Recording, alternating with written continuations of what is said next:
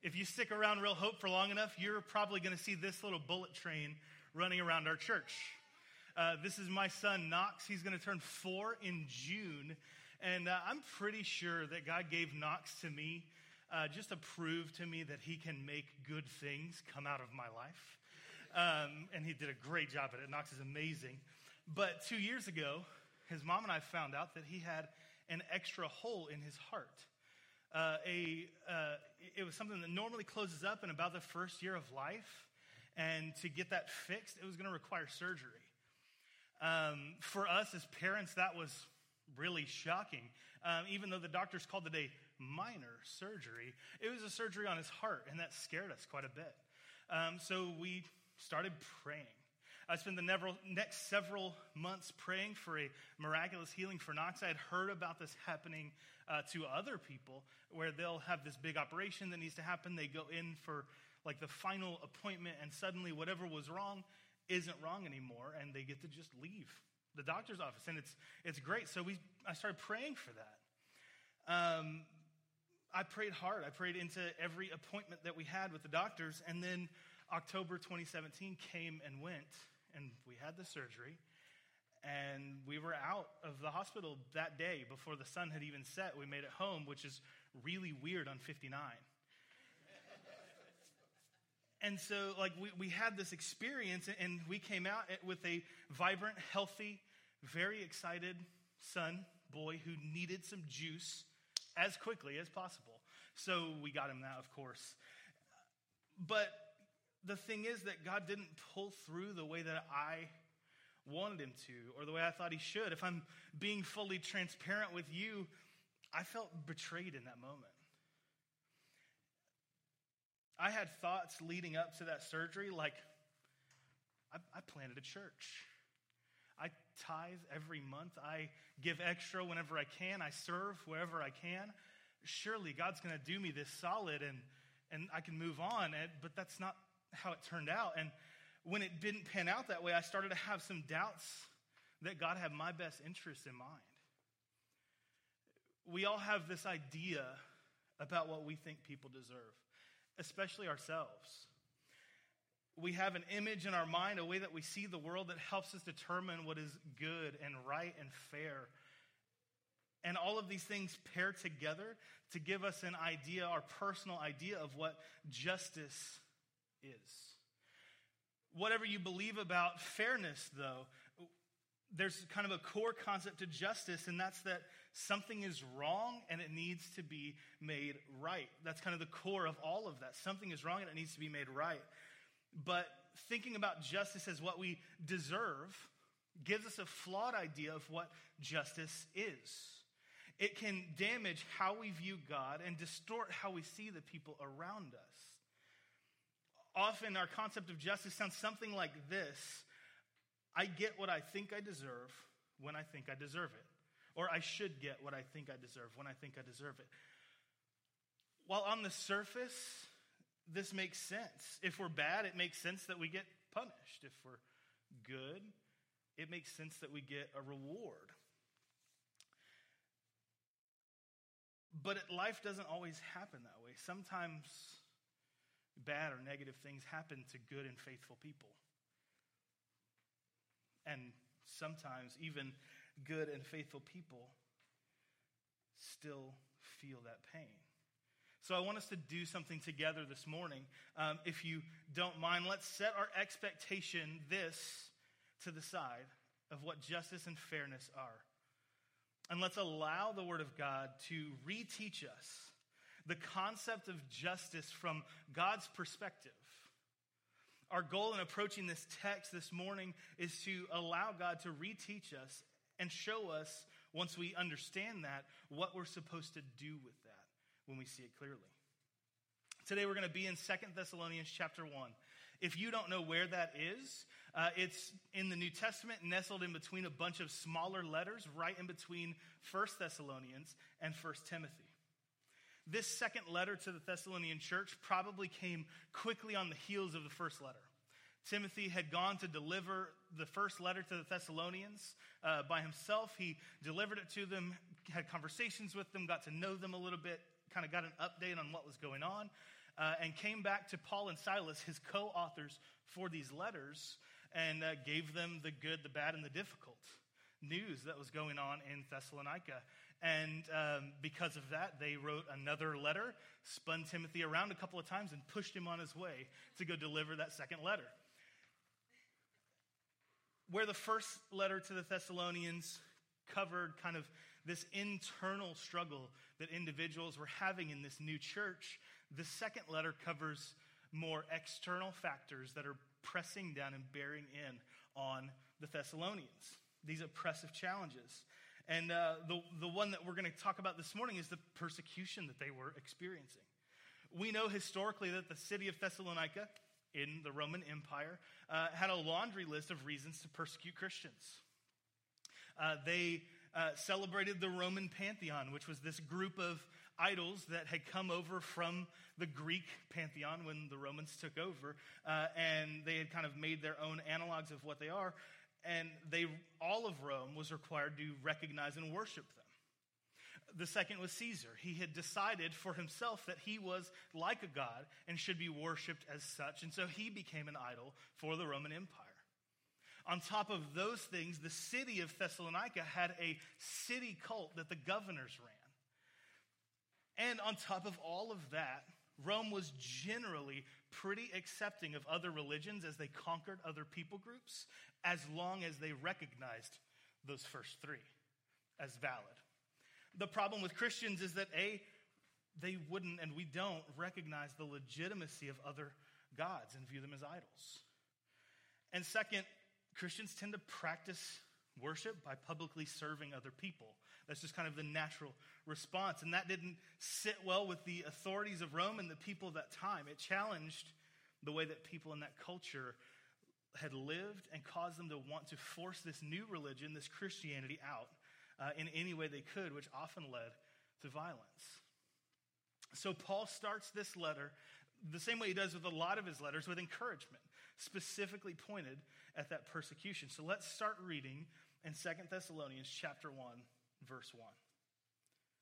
Paul, Silas, and Timothy, to the church of the Thessalonians, in God our Father and the Lord Jesus Christ. Grace and peace to you from God the Father and the Lord Jesus Christ. We ought always to thank God for you, brothers and sisters, and rightly so, because your faith is growing more and more, and the love all of you have for one another is increasing. Therefore, among God's churches, we boast about your perseverance and faith in all the persecutions and trials that you're enduring. Let's stop there for just a moment. Paul's opener to the Thessalonian church is that grace and peace would be with them. And then he gets right into the why. He says basically like grace and peace from God and us. And wow, you guys are incredible. Your faith and your love is inspiring. Your trust in God is astounding. Your love for each other and for the people around you is inspiring. In fact, we use you guys as examples to all these other new churches to tell them about how to do it. Thank you so much. Even though like all this persecution is on you, thank you for your faithfulness. And Paul had received this report from a people who have the right to feel beaten down and lonely and separated. And in spite of those circumstances, he sees that they're leaning on each other and they're leaning on their faith. But somewhere in his tour of the Thessalonian church, Timothy got a sense that there were some real issues going on. And I can imagine Timothy sitting down with one of the young elders of this young church, and that elder looking up at him and saying, hey Tim, can I call you Tim? Hey, we've been sharing the gospel just like you guys taught us. We've been sharing all of our resources and supporting each other and supporting the poor. We've done everything you told us to do, but we're still hurting out here, man. When are we going to feel saved? Don't we deserve better?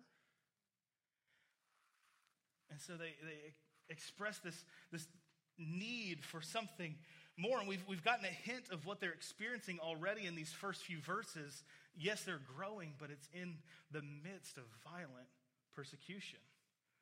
And we all have moments like these. It's probably not you being stoned in the streets, but it does look something like it's like things that are out of our control, things like maybe losing a job or a broken relationship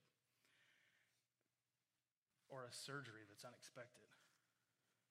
Maybe it's a whole mountain of little things that have added up to this one big thing. Whatever it is, they're things that leave us saying, why me, God? I thought I was doing enough. I thought I deserved something better. But Paul doesn't leave this question unanswered, though. Thankfully, let's pick back up starting in verse 5. All this is evidence that God's judgment is right. And as a result, you will be counted worthy of the kingdom of God for which you are suffering. God is just. Circle that. God is just. He will pay back trouble to those who trouble you and give relief to you who are troubled. Highlight that sentence right there. Circle God is just and highlight He will pay back trouble to those who trouble you and give relief to you who are troubled, and to us as well. This will happen when the Lord Jesus is revealed from heaven in a blazing fire with His powerful angels. He'll punish those who do not know God and do not obey the gospel of our Lord Jesus. They will be punished with everlasting destruction and shut out from the presence of the Lord and from the glory of His might on the day He comes to be glorified in His holy people and to be marveled at among all of those who believe.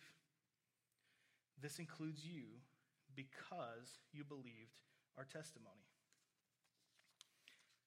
See, we think about justice in terms of what people deserve, whether good or bad. It's like we narrow down this idea of justice into fairness, in which all of these wrong things need to be made right, and where if things are right, they deserve ease and rest.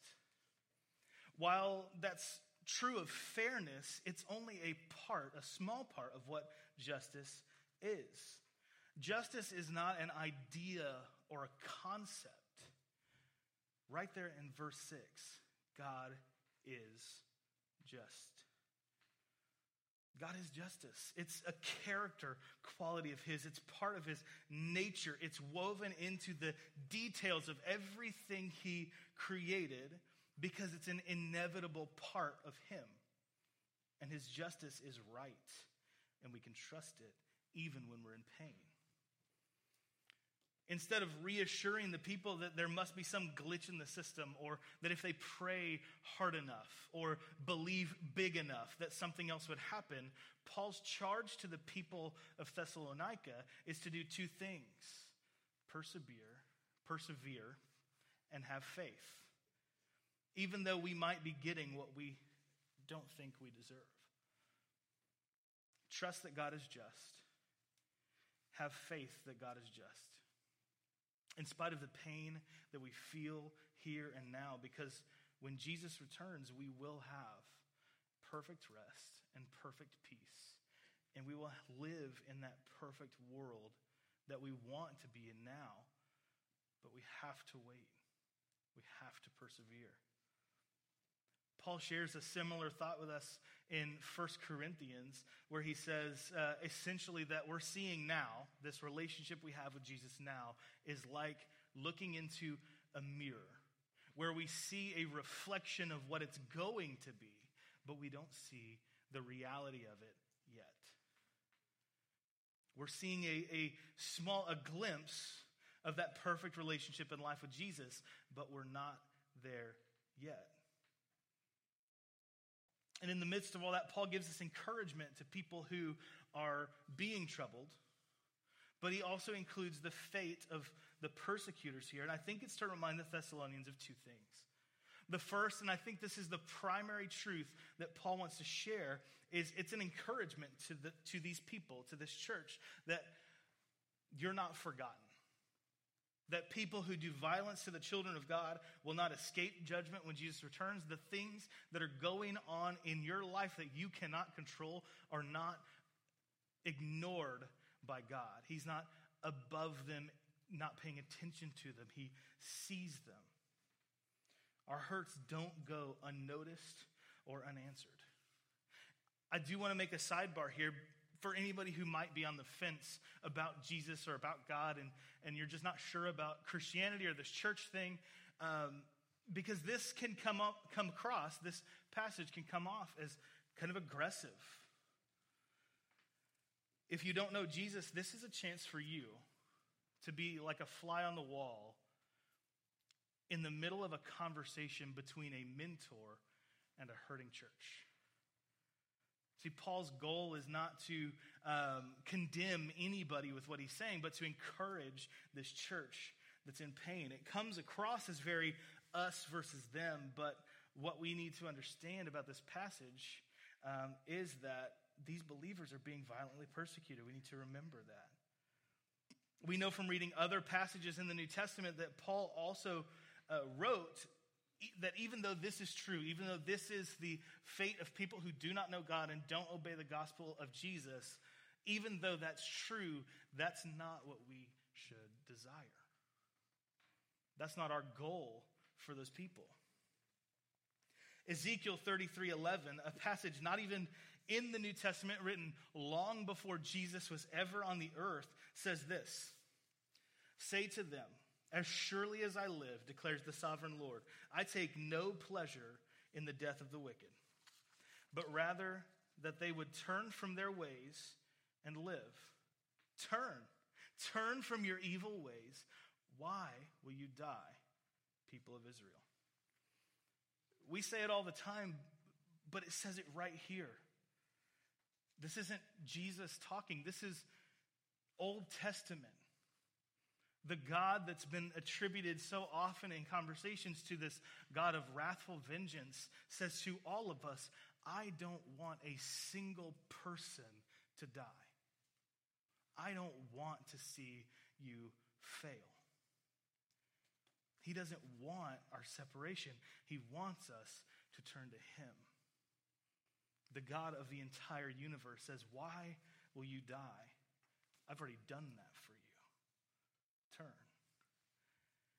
The second thing I think Paul is reminding the Thessalonian church of is that this justice, this punishment that he talks about is not just for people who persecute. That's why he doesn't say this punishment is for people who persecute.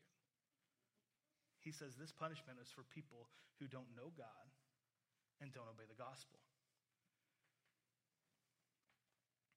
Paul isn't saying those people over there will get punishment. They'll get what they deserve because you've been faithful. That's not it at all. He's saying as long as they continue to not know God and to not obey the gospel of Jesus, they will receive the judgment that we all deserved. The justice that was paid for you by Jesus when you had no way to pay that penalty yourself and survive it. That's why he says God's justice is right, and because of that justice, you've been made worthy of his kingdom. Paul paints this picture very clearly in Romans chapter 3 and 6. Romans 3:23 says, for all, everybody, all of us, nobody excluded, have sinned and fall short of the glory of God. And then chapter 6, verse 23 says, for the wages or payment of sin is death. But the gift, the free gift of God is eternal life in Jesus Christ our Lord. When we're talking a whole lot about what we deserve and what is fair, and then we read a passage like that, or the one here in 2 Thessalonians, it's almost like the rising question for some people might be, so we all deserve death?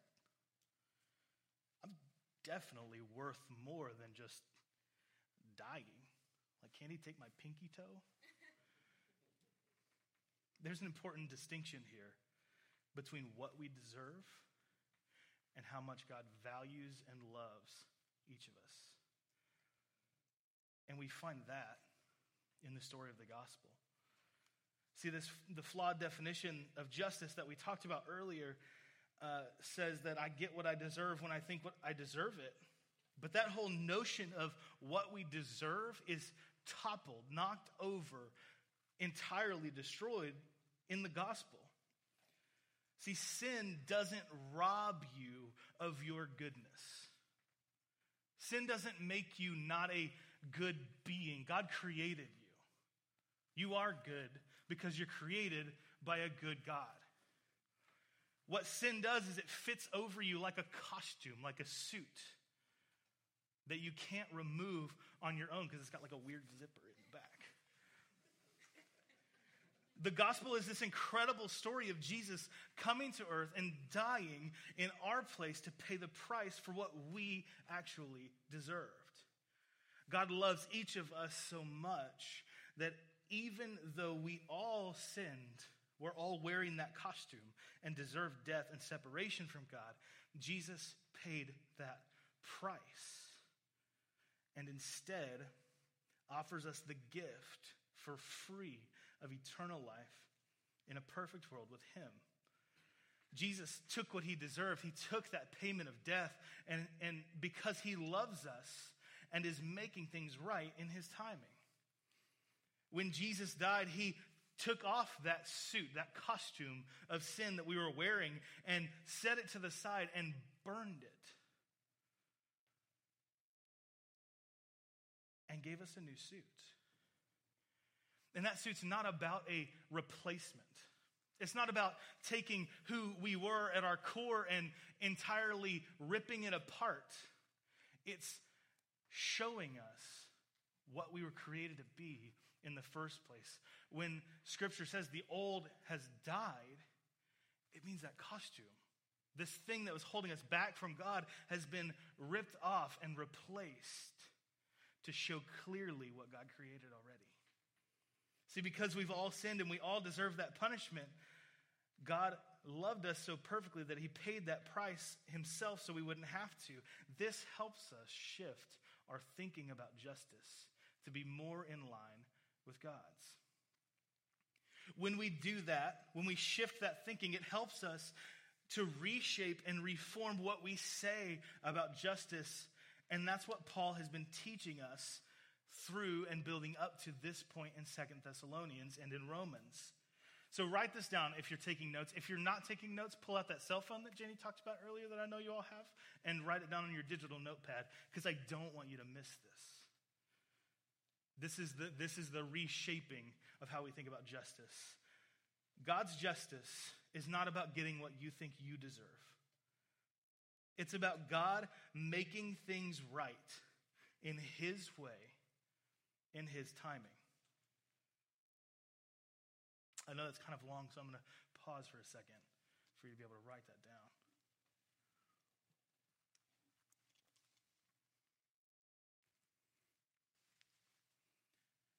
God's justice is not about getting what you think you deserve.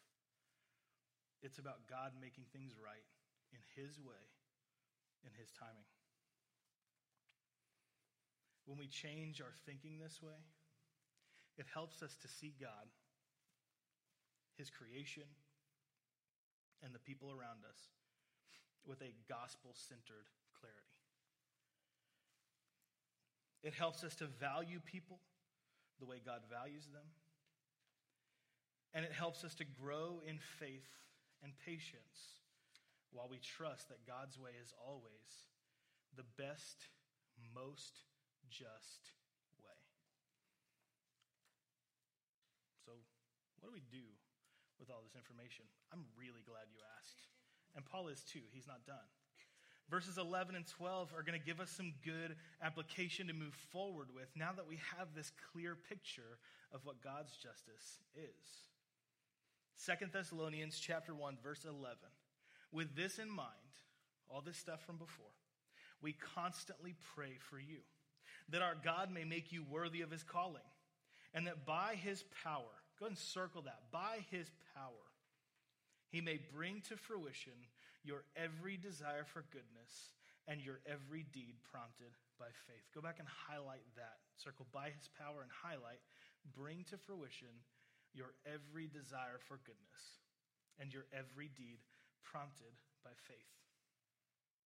We pray this so that the name of our Lord Jesus may be glorified in you and you in him, according to the grace of our God and the Lord Jesus Christ.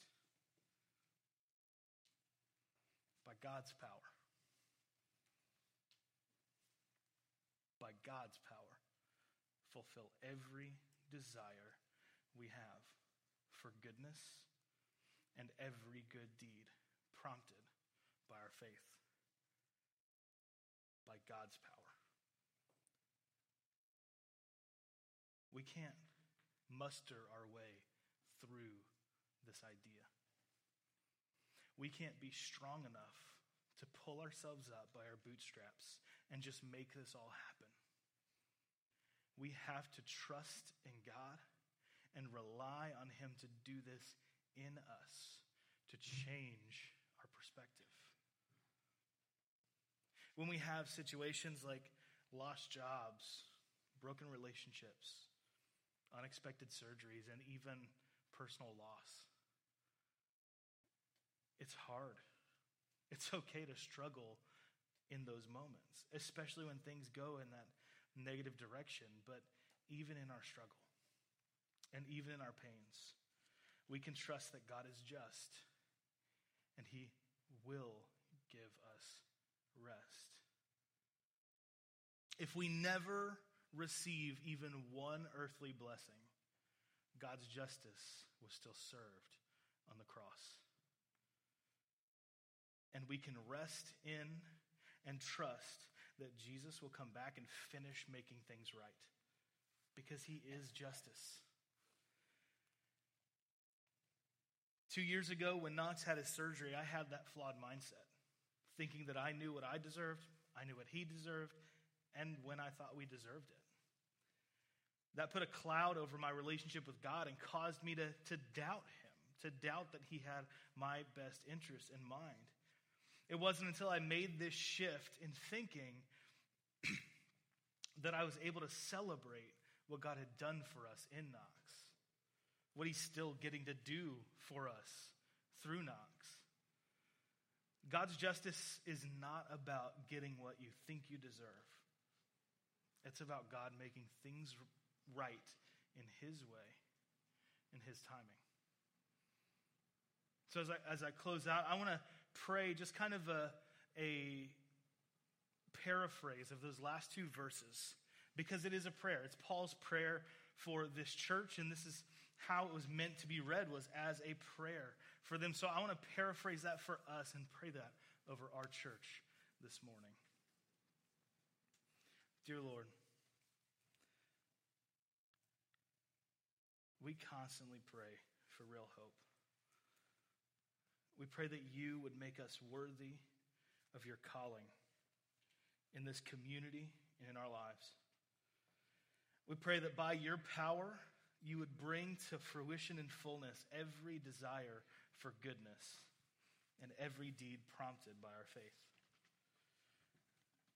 We pray this so that your name, that the name of Jesus would be glorified in Real Hope and in our community, and that you would be glorified in us, according to the grace of our God and the Lord Jesus Christ. Amen.